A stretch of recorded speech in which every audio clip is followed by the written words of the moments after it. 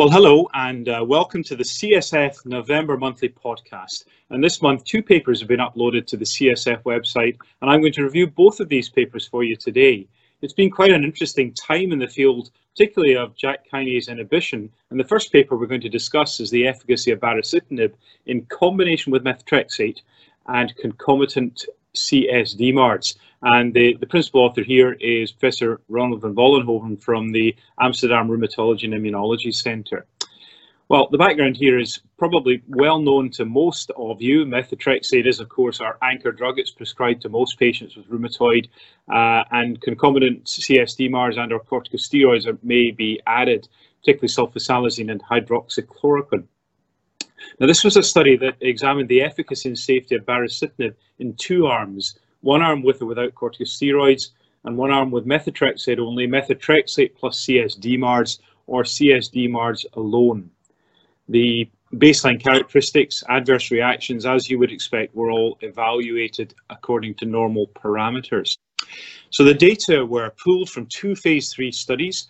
Remember RA-BEAM, methotrexate inadequate responder patients randomized to placebo, baricitinib 4 milligrams or adalimumab 40 milligrams, or from RA-BUILD, which was CS-DMARD inadequate responder patients randomized to placebo or 2 doses of baricitinib, 2 or 4 milligrams. The endpoints analysed in these studies, primaries were proportion of patients with an ACR20 response and proportion of patients with LDA as measured by CDAI less than or equal to 10 at week 12.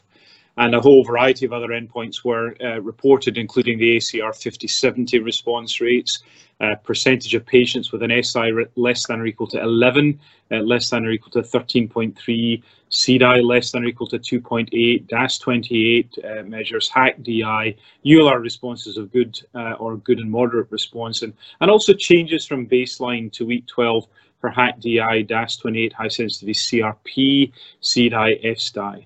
So a whole range of secondary outcomes giving us a sense of what happened to these populations. But recall, it's a pooled analysis. And the key results that you need to take home from this, well, I think quite importantly for us, the corticosteroid treatment group showed no significant interactions with baricitinib 4 milligrams or placebo. In terms of efficacy, the odds ratio favoured the baricitinib groups over placebo for ACR20 and the CDAI less than or equal to 10 outcome. Adverse events rates were similar regardless of methotrexate and or CS-DMARDs used for both placebo and baricitinib. The SAEs were numerically higher for the placebo patients on corticosteroid compared to the other groups, and discontinuation rates were higher for corticosteroid users in the baricitinib group.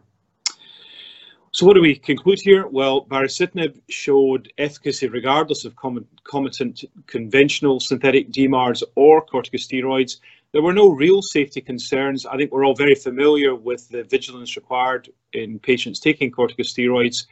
And when we think about how we're likely to use baricitinib in treatment, this just gives us a new depth of information. I think it's very important to recall that these kinds of revised post-hoc analysis should be taken just as that. They give us further information to inform our practice rather than defining the true primary placebo versus active drug, which are the registration phase 3 trials. Now, the second study I want to bring to your attention this month is the analysis from Jeff Curtis and his colleagues looking at the herpes zoster risk for patients who are receiving tofacitinib. Tofacitinib is a medicine that works very well in rheumatoid arthritis. It's an inhibitor of particularly JAK1 and JAK3. We've known for some time that the rate of herpes zoster is 2 to 3-fold greater in the recipients of tofacitinib as compared with other biologics and targeted therapies. This particular study evaluated the zoster risk in first initiation tofacitinib users, and importantly was looking at users taking a concomitant glucocorticoids, methotrexate, glucocorticoids and methotrexate, or none of the above. This was market scan and Medicare data. They were used to identify 8,030 RA patients initiating TOFA for the first time. And the risk of herpes zoster in TOFA users with and without concomitant methotrexate and glucocorticoids was calculated using Cox regression. The key study outcome here was the diagnosis of herpes zoster by a physician with antiviral drug use within 7 days. So that's a pretty specific definition and means that we may be missing cases when you think about it. So 8,030 RA patients contributed 5,811 person years to the analysis. There were few clinically meaningful differences in the demographics between the groups, a total of 222 cases of herpes zoster being observed.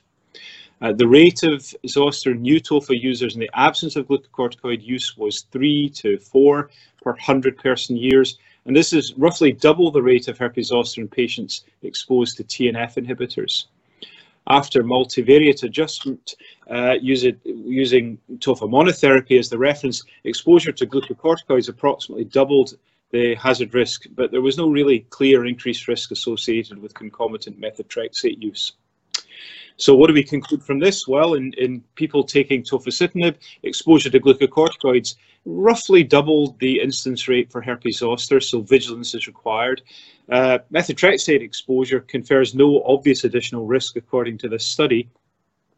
Younger age, male, sex, and vaccination with a live virus zoster vaccine were all associated with a lower risk for herpes zoster. And this may suggest a role for newer vaccination strategies in at-risk patients. And of course, we do have new zoster vaccines coming online or already with you in clinical practice, which will further develop the possibilities. Well, that's all I've got to say. Please don't forget that all the content discussed in this podcast is available in a detailed slide format, and you have to go to the publications section of our website, cytokinesignaling.com. And please subscribe to our podcast channel. Let us know what you think. Review the podcast and send us your ideas and suggestions as to what we could do that would better serve your needs. Thanks ever so much for your attention. I do hope this is helpful to you in your clinical practice, and good luck in treating our patients. Thanks very much indeed.